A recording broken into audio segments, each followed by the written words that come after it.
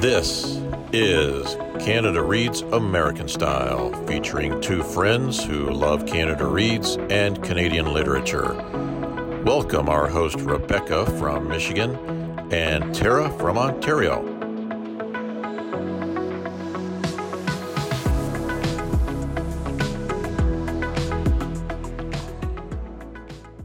Hey Tara, how was your week? Hey Rebecca, I've had a really nice week. It was quiet, not very productive in terms of like doing stuff, but I did got a lot of reading done. So yeah, I had a great week. How about you? Well, I actually read a book in a week, which for me, and it was a 300-page book. I finished it. I'm so proud of myself because Wow. I'm a slow reader, but I got through it. And also, we posted our first podcast, and which means I somewhat successfully was able to edit it, and I'm very proud of myself. So yeah, it was a good week. Good. You very successfully edited, so good job. Yeah, and the funny thing is, I actually was too quiet, I've never been accused of being too quiet my entire life. So I don't know, I'm still working out the technical side of my part of it, but we'll get it down. It'll be good. Yeah. So, well, we're talking this week about a book that we both read called A Town Called Solace by Mary Lawson. And I had read one of her books before in the past, and you and I read this one, and I think we both really enjoyed it, which you'll all hear about in just a minute here. But I'm going to go ahead and start with the first question. We're just going to dig right in and get into it. So, Tara, my first question for you is, why do you think Lawson set the book in 1972, and would the story still resonate if it was set in 2022? Okay. So I did think about this as we were reading it, and a little spoiler alert here. We're going to try and not give too many spoilers, but it might be difficult for them not to seep in.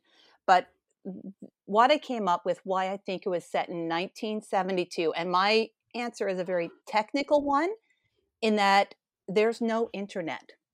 So I know that sounds really simple, but this is not a spoiler because you find this out within the first couple of pages, maybe even on the book leaf, I think. Is that what it's called?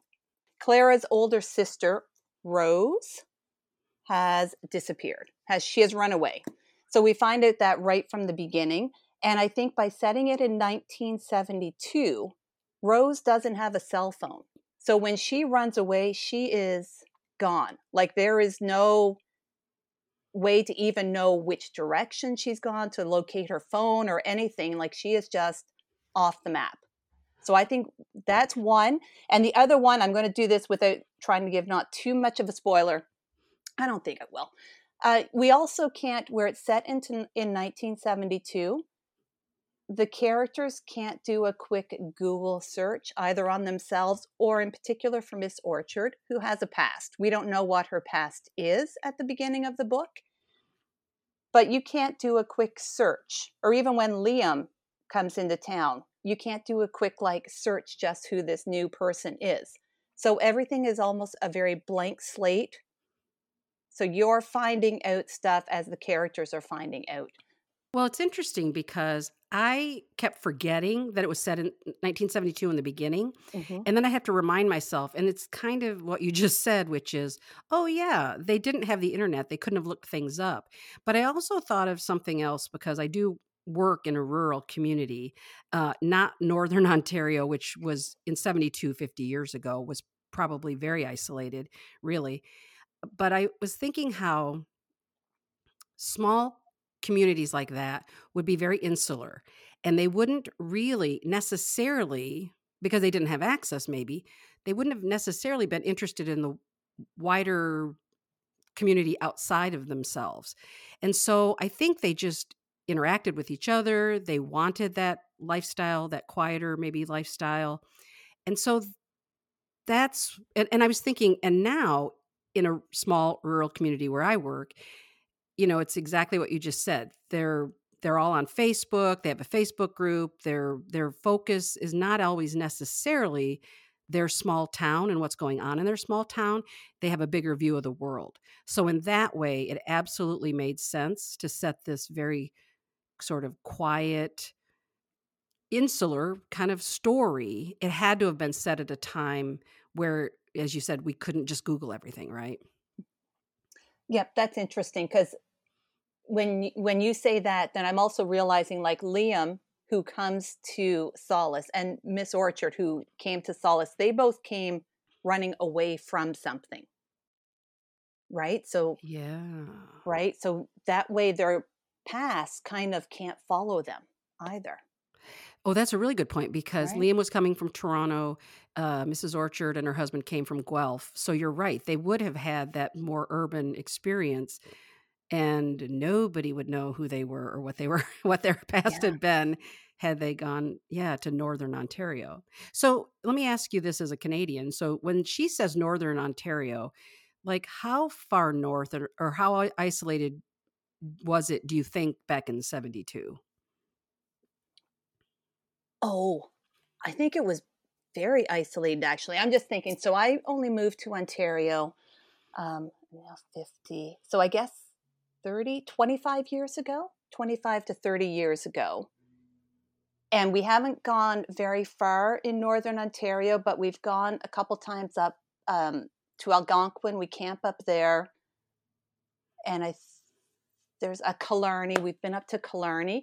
And there are some pretty small communities that are very, and even just listening to news and reading, there are very small, isolated communities in 2021 and now 2022. So I'm thinking in the 1970s, oh yeah, they would have been very remote. Wow. Okay. Yeah. So so I think that it makes sense that she would have set this book in the past. And it was funny, you and I both watched an interview with her and nobody had asked that question or the interviewer didn't ask, but I think so I don't want to say it was an obvious reason why she did it, but I wish they kind of had asked her that specifically, but oh well. Yeah. I was waiting for him to ask her that as well. I wanted to hear what she had to say about it. Yeah. But we just figured it out anyways. I think we did. Yeah. Okay, Rebecca. So my question to you, because we meet a lot of characters, or yeah, actually quite a few characters in the town of Solace. Do you have a favorite character? And if so, who?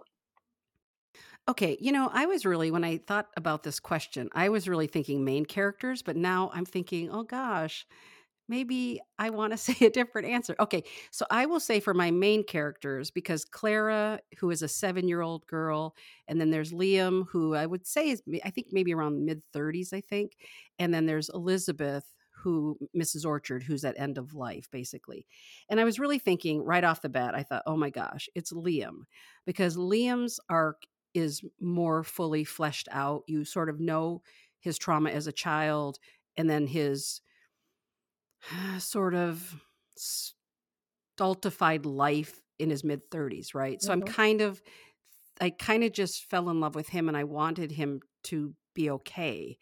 But I have to say, now that I think about other characters, I don't remember his name now, but the cop. I loved the cop because what a cool guy he was in the sense that he was just a matter of fact, take charge of things. He was really the only cop in a wide geographical area, and he sort of had to take care of business. But he was really, I felt, compassionate and caring, but also knew how to take care of business. So I'm going to cheat and say those are my two favorite characters. Mm-hmm. Mm-hmm. No, I'm going to cheat a little bit as well because I'm also going to choose Liam, only because for the same reason I loved his story, and that you get to know Liam from the time he's, I think, 3 or 4 to he's in his mid 30s. So that's a huge chunk of his life. So you really get to know Liam. So I loved him. But my cheat character is going to be Moses the cat, because Oh, I am a cat person and I loved how this cat just kind of like disappeared in and out throughout the book. Like physically, he would disappear whenever Liam came into his house, because Moses was Mrs. Orchard's cat, who she had Clara watching while she was in the hospital. I loved that Moses would not stick around whenever Liam came into the house. He would disappear out the back door.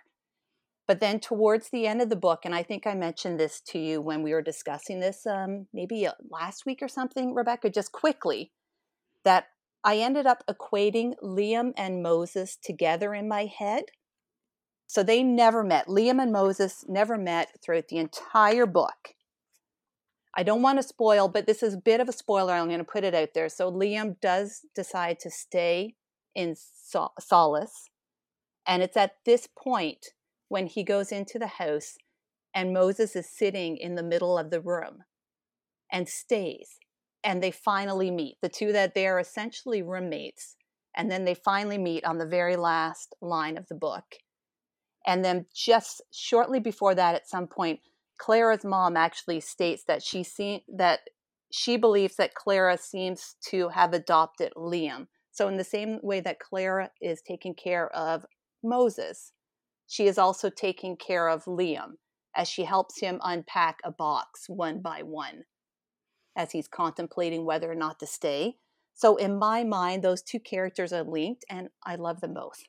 Okay, that is a really super brilliant answer. I have to tell Thank you, that is you. no, really, seriously, like that. It never, it's kind of funny. I'm not a cat person. I mean, I like cats. I've had a cat before, but maybe if it had been a dog, I would have, jumped on it sooner. But no, I think that's a really great answer. And I will say too, if anyone, I'm sure if anyone's listening, they really have read the book by now. But it's not a real spoiler to say that Liam stays in town because you really know. I mean, kind of from the beginning, he's not going anywhere because Mary Lawson also writes books that are humanistic and beautiful and hopeful and everything else. And so, I mean, for me, I was never worried that he was going anywhere, even when for a while you thought maybe he would, but I knew he wouldn't. So, but yeah, the cat, I mean, when you told me that, I just was blown away. So I think that's a really brilliant answer. And I wish I had thought of it first. I wish I had written this, and I'm not even a writer. I write nothing. And when I did that, I'm like, oh my God, she's brilliant. Yeah. Brilliant to just have them always separated and then coming together at the very last sentence. I'm like, wow. Yeah. And that's what I want to say about Mary Lawson, because I've only actually, I think she said she's written 4 novels, and I've only read I read Crow Lake, which I absolutely loved, which put Solace on the map for me in terms of wanting to read it.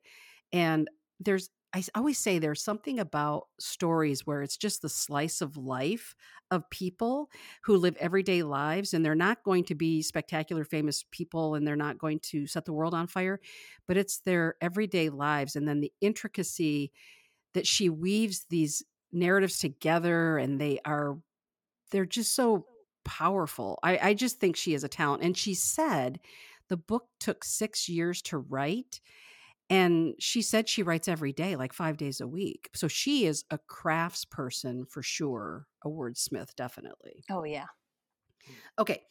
So my question though, and this is really funny because I was telling Tara, I saw a meme today where it said something about, it had a guy's shocked face, and then it said that moment when you connect the dots of the title and the meaning of the title of a book. And I thought, okay, this is exactly what I try to do now. Is I often don't connect the dots. So I wanted to ask a question about the title. So here's my question for you, Tara. Okay. The definition of solace is comfort in a time of distress or sadness. So, in your opinion, it's a 2-part question, by the way. Who needed solace the most, and who received it? Okay. First, when you give the definition of solace, this is a brilliant title to this book. She is brilliant. I'm a huge new fan of hers. This is the first book of hers that I've read. Okay. Who needed solace the most? I feel like, what's a tough one?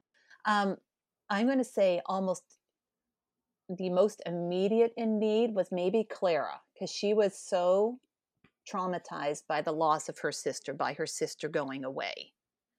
But I think who received the most was Liam. I almost feel like Clara still receives solace as well. But I think it was Liam who received it from the community as a whole and everyone he met. And I'm thinking with Jo, when he met Jo, like his relationship with Jo, was she a librarian as well, right? Yes, she was a librarian. Who made ice cream. Yeah, which is a very cool little detail. So, yeah, that's who I think.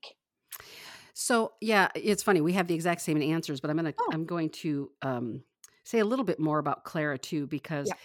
Clara opens the book and she's really traumatized on sort of a number of levels. She's a little girl who I kind of wondered if she might be on the autism spectrum a little bit, because she needed things, arranged a certain way. She needed when Liam shows up and he puts his boxes in the house, Mrs. Orchard's house, she's worried that, she needs them to be like up against the wall and leave the floor kind of open and everything. But I think she was traumatized because her 16-year-old sister has gone missing. She's traumatized because Mrs. Orchard was supposed to be in the hospital for a short time and hasn't come back yet. And she's had to, she had asked Clara to take care of Moses, the cat. And the cat, she's had to go and refill his food, like buy more cans of food a few times because Mrs. Orchard hasn't returned. And then also she discovers really that the adults in her life are lying to her. That everybody's telling her, her parents are saying, don't worry, Rose will be back. The teacher's saying, it'll all be fine. So she's just so traumatized. And think about that as a 7-year-old. I mean, everything in her life was so upside down and she was really, really struggling. So I totally agree that I think she's the one that really needed, comfort the Mhm. most. And I also agree 100% that Liam is the one who received it, because even when you said about his relationship with Joe and then even his relationship with the cop, and then he Mhm. ends up becoming sort of a handyman with the local sort of carpenter or whatever, his like jack of all trades kind of guy.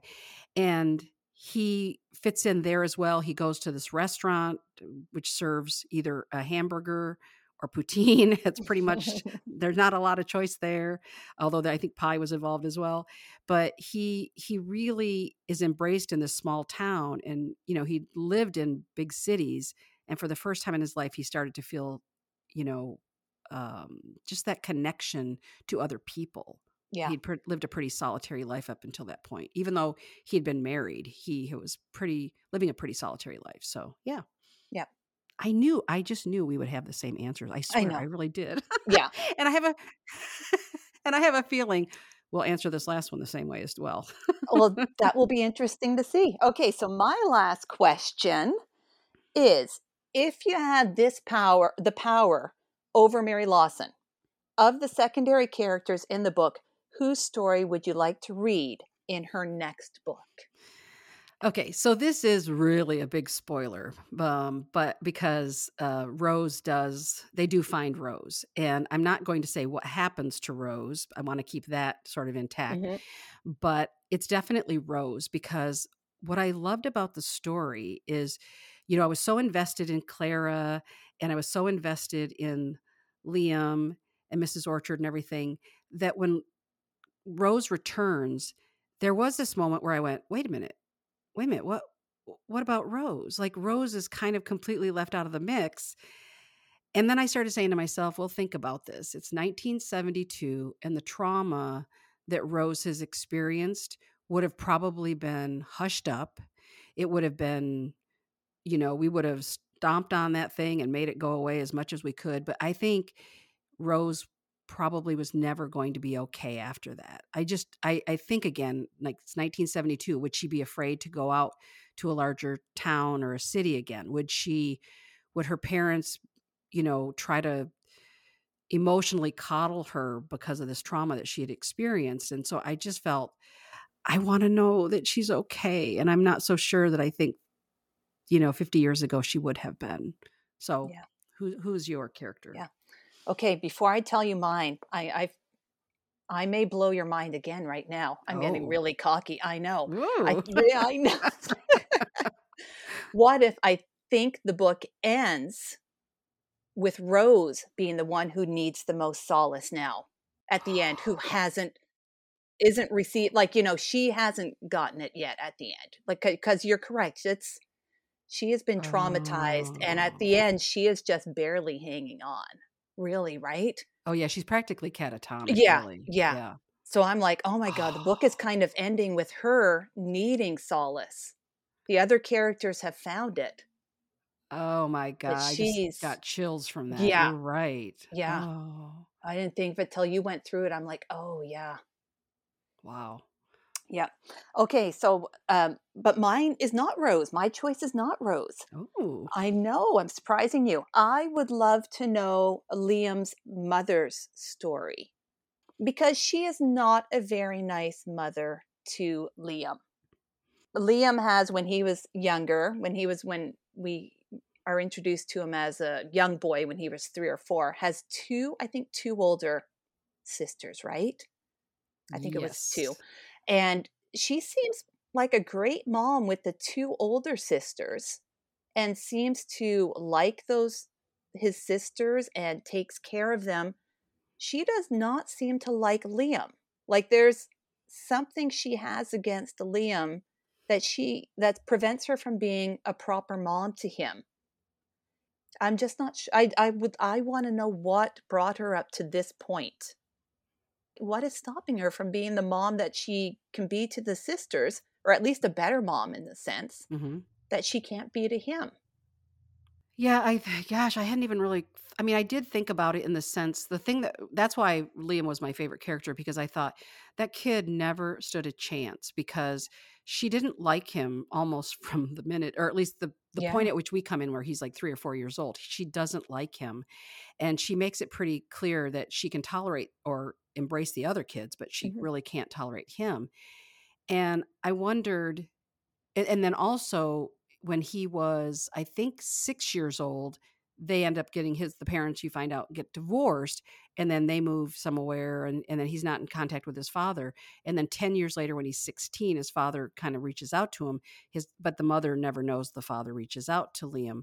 And so I just keep thinking that 10-year span that Liam, even if his father had been some support to him on some level, it was gone for 10 years. So that Yeah. child grew up into teenagehood without feeling any love or care. So yeah, that's a great Mhm. question. Yep. And there's a point, I can't remember what had happened, but he was, as an adult, I think when he was in Solace, was talking to his father briefly and had just mentioned something, or maybe it was about his marriage. And the father said, "Don't tell your mother, you know what she's like." And I was like, whoa, like that's a huge thing that's happened in his life. And he can't even tell his mom about it. I can't remember if it was that his marriage had broken up or that he had moved to another town, but I'm like, he's just not telling his mom? So, since you've now I've read, this is my second one by Lawson. This is your first. Are we going to go back and are we going to read them all now? Oh, yeah, we are. I agree. she she is such a compelling writer. And then it was funny when we watched that video that you had shared, the interview, and she just has this very calm, just sort of regal or elegant way of speaking. I just Yeah. really loved her interview as well. I wish we could interview her, but I know that would be impossible. I'm sure she doesn't necessarily respond to little podcasts or anything, but maybe we could But you hope never that. know. Yeah, You yeah, never know. that's Yeah. true. She had one line, I'm going to end up paraphrasing it because I'm sure I didn't get it correctly in that interview, but she said something like, "Small lives still have their tragedies and people still need solace." That's the book. And I think we're going to end on that. That's beautiful. Thanks. Welcome.